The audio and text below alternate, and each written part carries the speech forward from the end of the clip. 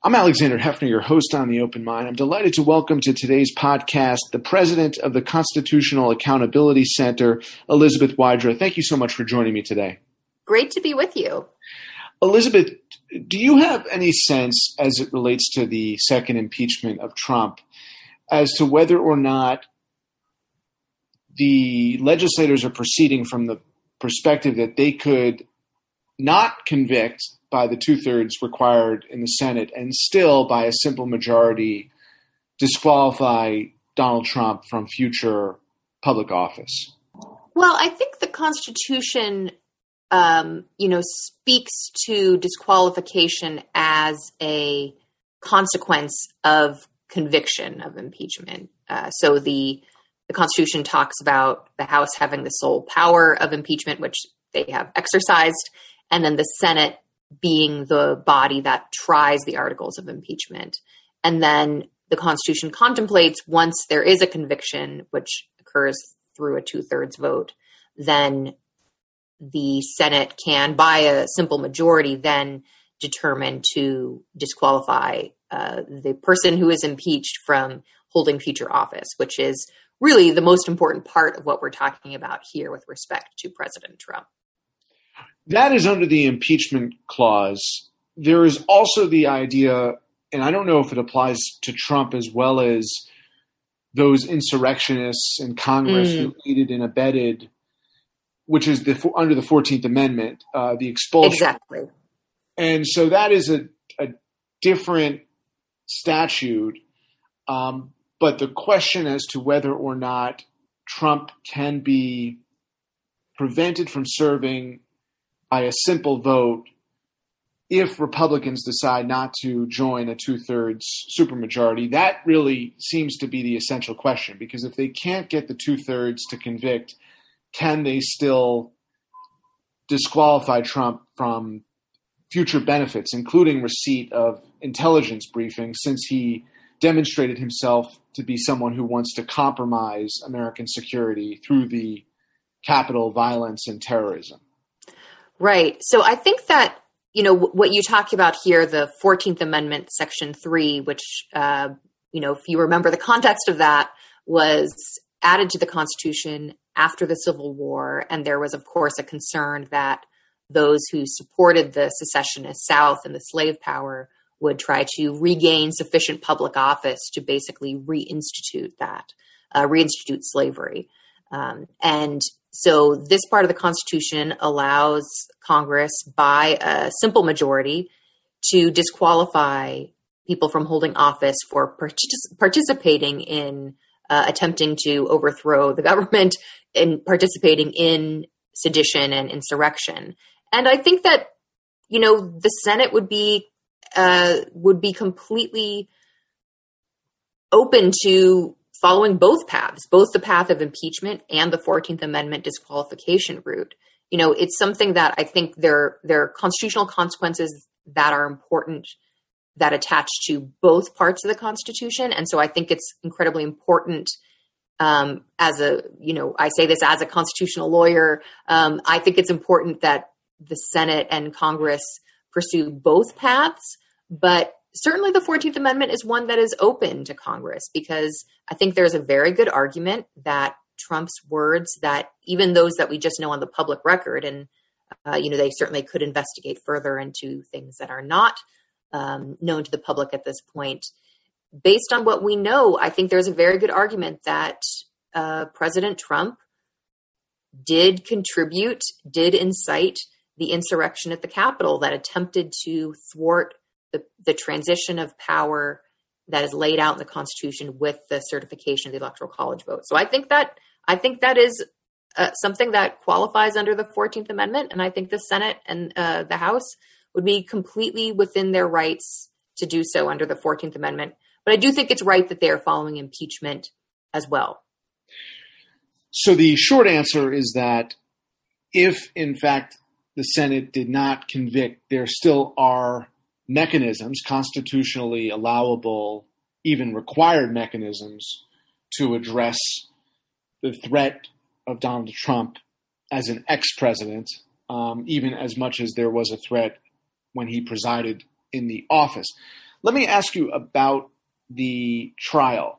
There is debate because the Constitution text does not refer to who should preside over the trial in the event of an ex-president, but in the normal situation, as was the case with the first impeachment and the impeachment of Bill Clinton and Andrew Johnson before him, the Chief Justice of the United States.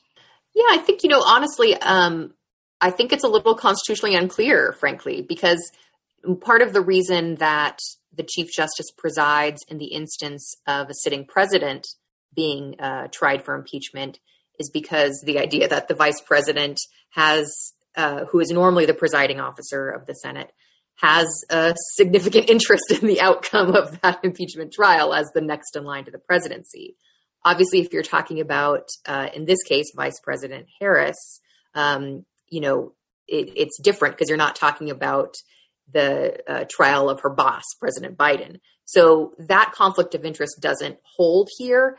But at the same time, I think there is an argument to be made that because it is an ex-president, because of the gravity of the situation, it would be appropriate for the Chief Justice to preside. But, it isn't entirely clear. And some of the reasons why you'd have the Chief Justice preside over the impeachment trial of an ex-president is just different in this context. So, I think it could go either way. I'm sure Chief Justice Roberts would be very happy to not have to preside over this impeachment trial.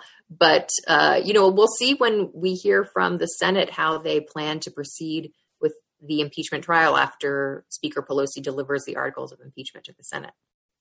There is also the question about the president's representation, and it has been discussed that Giuliani might be his lawyer in the impeachment trial, which is ironic given the fact that Giuliani, perhaps even more than the president, made literal reference to inciting violence, literally encouraging people to stand up with arms to take back their government, in effect, to rebel against the government. When it comes to the president's defense, I think that Rudy Giuliani would be a poor choice for many reasons, not least of which is, as you mentioned, the fact that he might very well be a witness in part of these investigations because of his own participation in the rally that preceded, as you said, this coup attempt.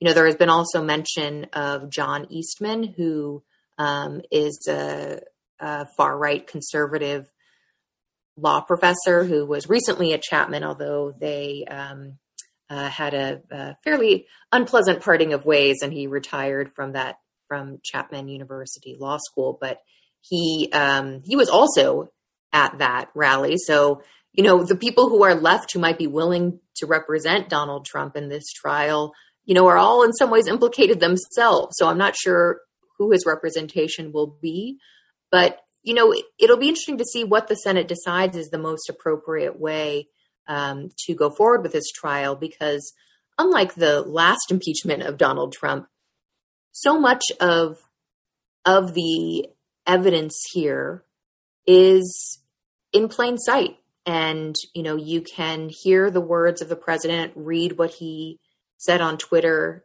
as this was unfolding. You can, frankly, the senators themselves can take their own personal experiences into account because they were victims of this attempted coup as well. And they were the ones hiding in the Capitol. They were the ones whose lives were at risk when this group of insurrectionists seized the Capitol.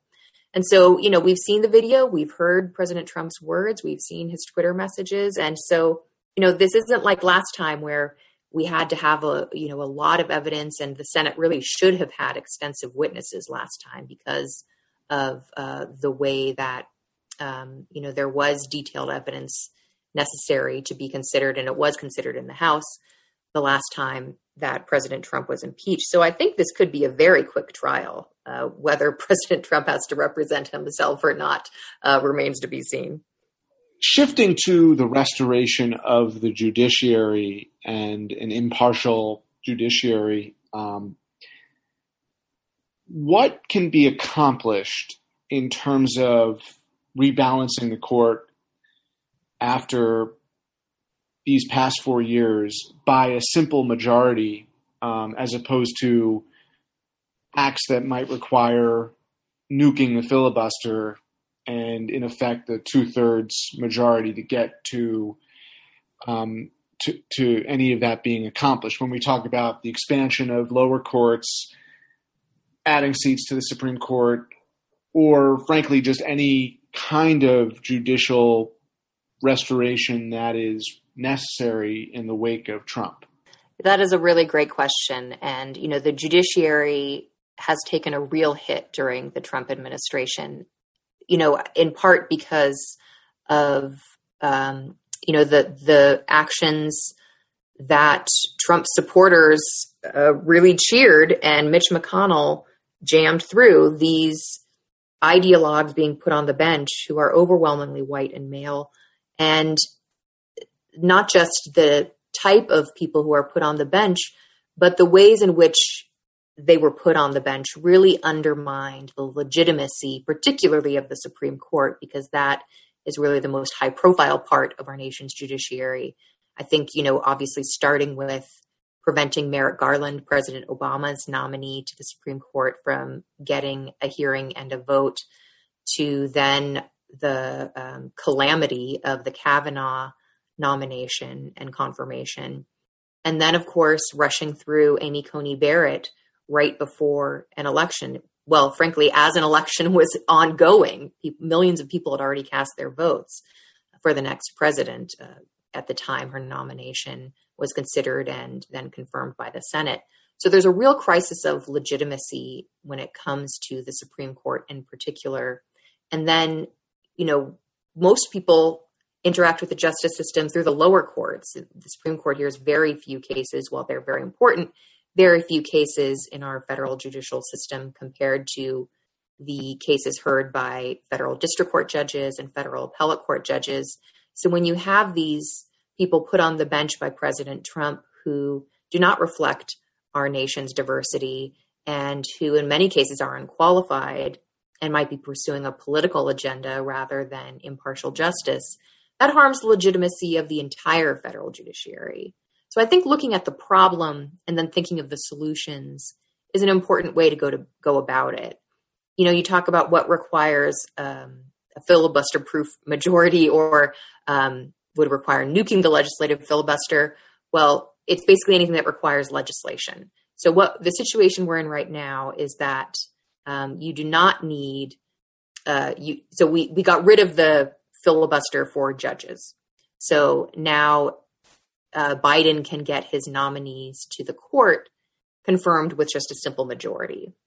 But something that would require legislation, like expanding the number of seats on the Supreme Court or expanding the number of seats on the lower court, that would require either getting a filibuster-proof majority or getting rid of the legislative filibuster. And there are very good arguments for why you should get rid of the legislative filibuster. It's anti-democratic. It has been used in the past to uphold Jim Crow era laws. And so, there's a good argument for that in and of itself.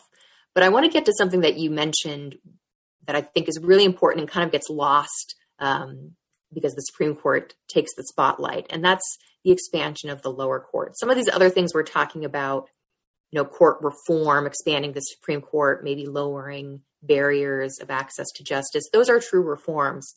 But expanding the number of seats on the lower court is simply doing what is necessary to make our justice system work effectively.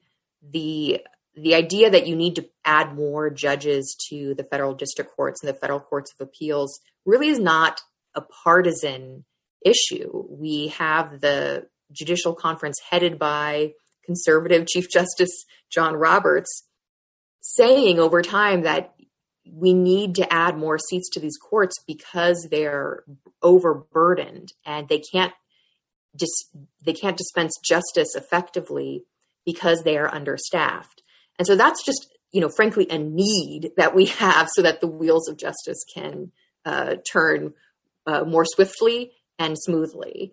And that's something that I would hope would proceed regardless of however the new administration seeks to work with Congress on Supreme Court reform. So what I hear you saying is that virtually anything related to expanded seats on the judiciary, either at the Supreme Court highest level or lower federal courts, would require nuking the filibuster, would require a 2/3 vote to then get to a simple majority vote. Yes, it would require pretty much nuking the legislative filibuster unless there is some newfound and frankly shocking spirit of bipartisanship that is discovered by the Republican part of the Senate. So would there be any way to incorporate judicial reform into reconciliation? That's a process that does only require simple majority. It may be a newfangled idea that you've never even heard or that's never even plausibly been suggested, but it's one thought that occurred to me.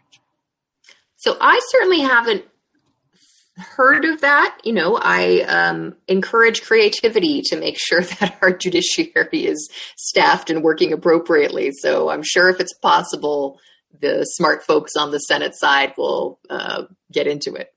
If and when there is an opportunity for reform because it's integrated into reconciliation or because the floodgates have opened, what area would be most vital to pursue first? There's discussion about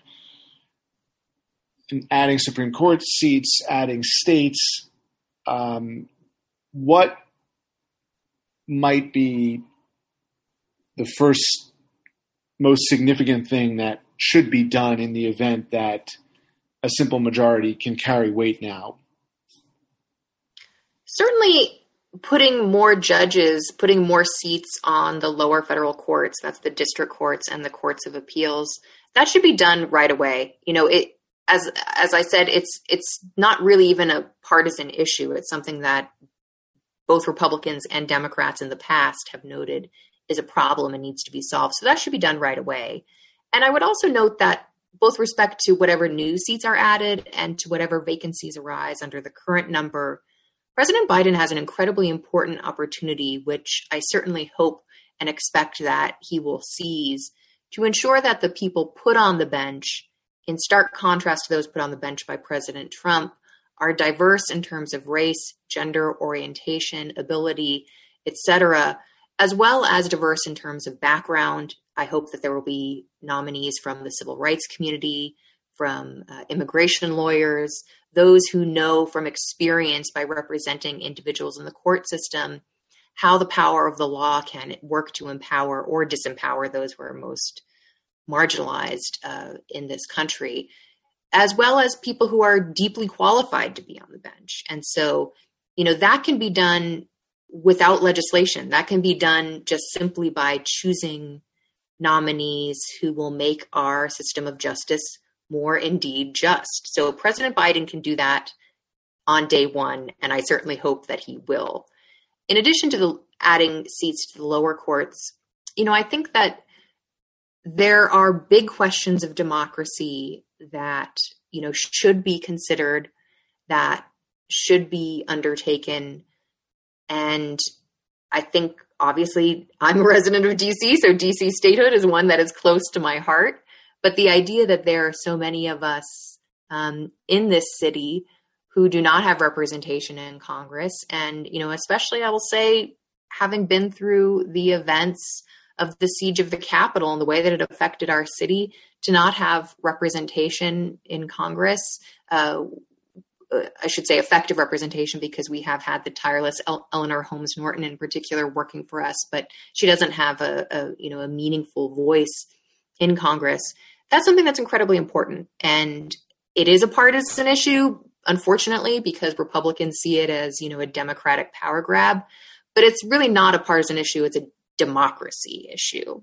To that point, the democracy issues that will define the next decade, if not the next American century, include the repercussions of the Citizens United Supreme Court decision, gerrymandering decisions that are made by the Supreme Court. So Rick Hasson at UC Irvine has made the point that if you don't add enough seats to the Supreme Court to ensure that decisions will be made to protect Voting Rights Act, to protect the rights of constituents in districts not to be gerrymandered. If you don't have a majority seat on the Supreme Court, then you could legislate the John Lewis Voting Rights Act. You can legislate abolishing Citizens United, basically overturning that decision, and then the Supreme Court would just go and reverse it. So what is the right way to think about the kind of cause and effect of these kinds of actions that would revitalize democracy? So I think that's true to a certain extent. I think Congress absolutely should start with redoing the coverage formula for the Voting Rights Act, which was struck down by the Supreme Court, and the infamously awful Shelby County decision. And that decision is part of why we've seen such virulent race-focused voter suppression and discrimination in the last several elections. So Congress absolutely can do that. And I think that even with this Supreme Court, it would withstand scrutiny.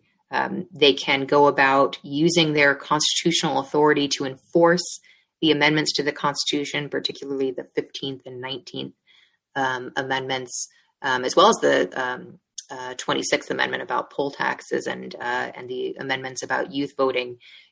Those enforcement powers granted to Congress can and should be used to pass laws that will work to protect the right of all to vote.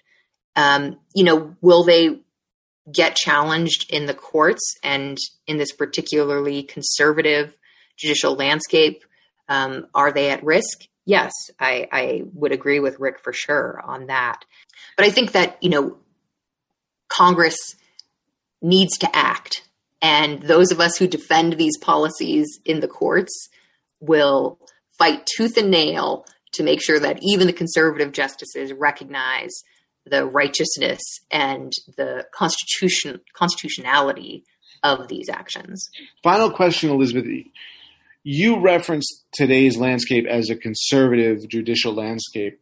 When you take the example of Josh Hawley and Ted Cruz, who came from what used to be called a conservative legal establishment, and then pushed authoritarian politics to try to accomplish their goals, I wonder if you fear that the new generation of Trump-appointed judges are going to at all deviate from norms, even though we did see Trump-appointed judges rule properly in cases around the election where there was no evidence and there was just a political motive. Or do you at all fear that any elements of the Trump judicial appointment process will further the authoritarian culture that Federalist Society alums, or at least politically aligned alums like Hawley and Cruz represent now? Yeah, so certainly the idea of conservatism as being allied with the Constitution, something they like to put out there, I don't know where that went, because certainly Hawley and Cruz know better. They know that the election lies that they were pushing are not true. They know that the power that they were asserting Congress had to reject the Electoral College count, they know that was wrong. And, their intellectual pedigrees give legitimacy to this fraud and these lies. And that is very irresponsible and concerning. When it comes to the judges that were put on the court by President Trump, certainly there is a concern that they will follow a political agenda not even a conservative ideology, because, look, elections have consequences. One of those consequences is that the party in power gets to put judges on the bench. And so is it wrong that you might have a judge or a justice who has a more conservative ideology than a progressive one? And then simultaneously, when you have, Democratic victors in elections, that they put more progressive jurisprudential thinkers on the court? That's okay. The problem is when a judge, rather than following the law where it leads, seeks to embark upon a political agenda. And so that is the concern. And that was the concern with a lot of these Trump nominees who refused to say that Brown versus Board of Education was correctly decided, who seemed to have more of a background in conservative politics than in actually knowing the law. And so, that is the concern. Certainly, I think that we've allowed for far too long conservatives, or even so-called conservatives, because you're right, that's so much more about what we're seeing today is about authoritarianism than real conservatism. We've allowed them for too long to take the mantle of being the standard bearers for the Constitution. Because if you actually look at the arc of progress of our Constitution, the way that it has been amended over time, the addition of the 14th Amendment guaranteeing equal protection for all and citizenship at birth for all who are born on U.S. soil, and then the amendments made over time to ensure that our democracy is more inclusive, adding women to the franchise, ensuring that youth can vote, that you can't be prevented from voting if you can't pay a poll tax or something similar. This whole arc of constitutional progress has made our Constitution in its most essential elements a deeply progressive document. And a lot of conservatives today want you to forget that. But, people like me and my organization, the Constitutional Accountability Center, we exist to say that that is not true. And so, if there are judges on the bench, no matter who appointed them, who are willing to follow the law and the words of the Constitution where they lead, then, we can reach progressive outcomes. We can reach the right outcomes. Elizabeth Wydra, thank you so much for your insight today. Thank you for having me. It was a pleasure.